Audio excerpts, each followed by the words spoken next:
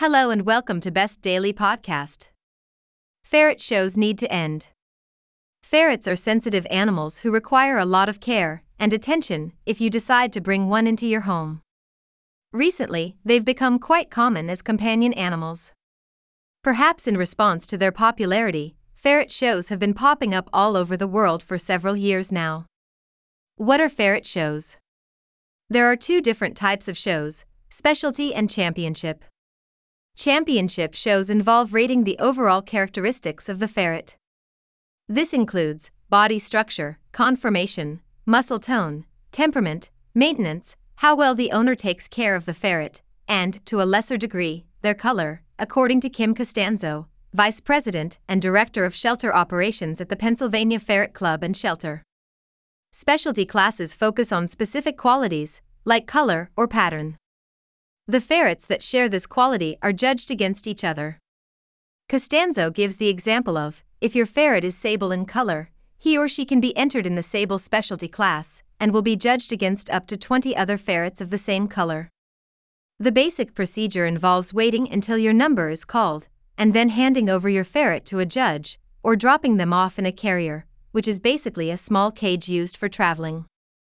The judge will then examine the ferret for maybe a couple of minutes and notify you when it's time to come and pick them up. Once every ferret has been judged, ribbons will be handed out to the winners. What's wrong with ferret shows?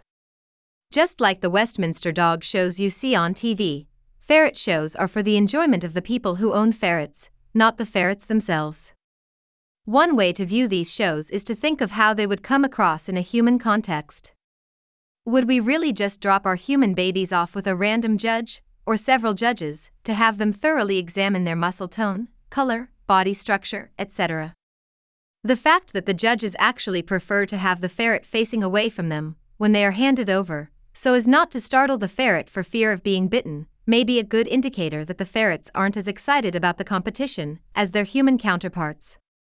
These shows also promote animal breeders because participants want their ferrets to have certain physical and behavioral attributes in order to win ribbons. A majority of the ferrets bred in the U.S.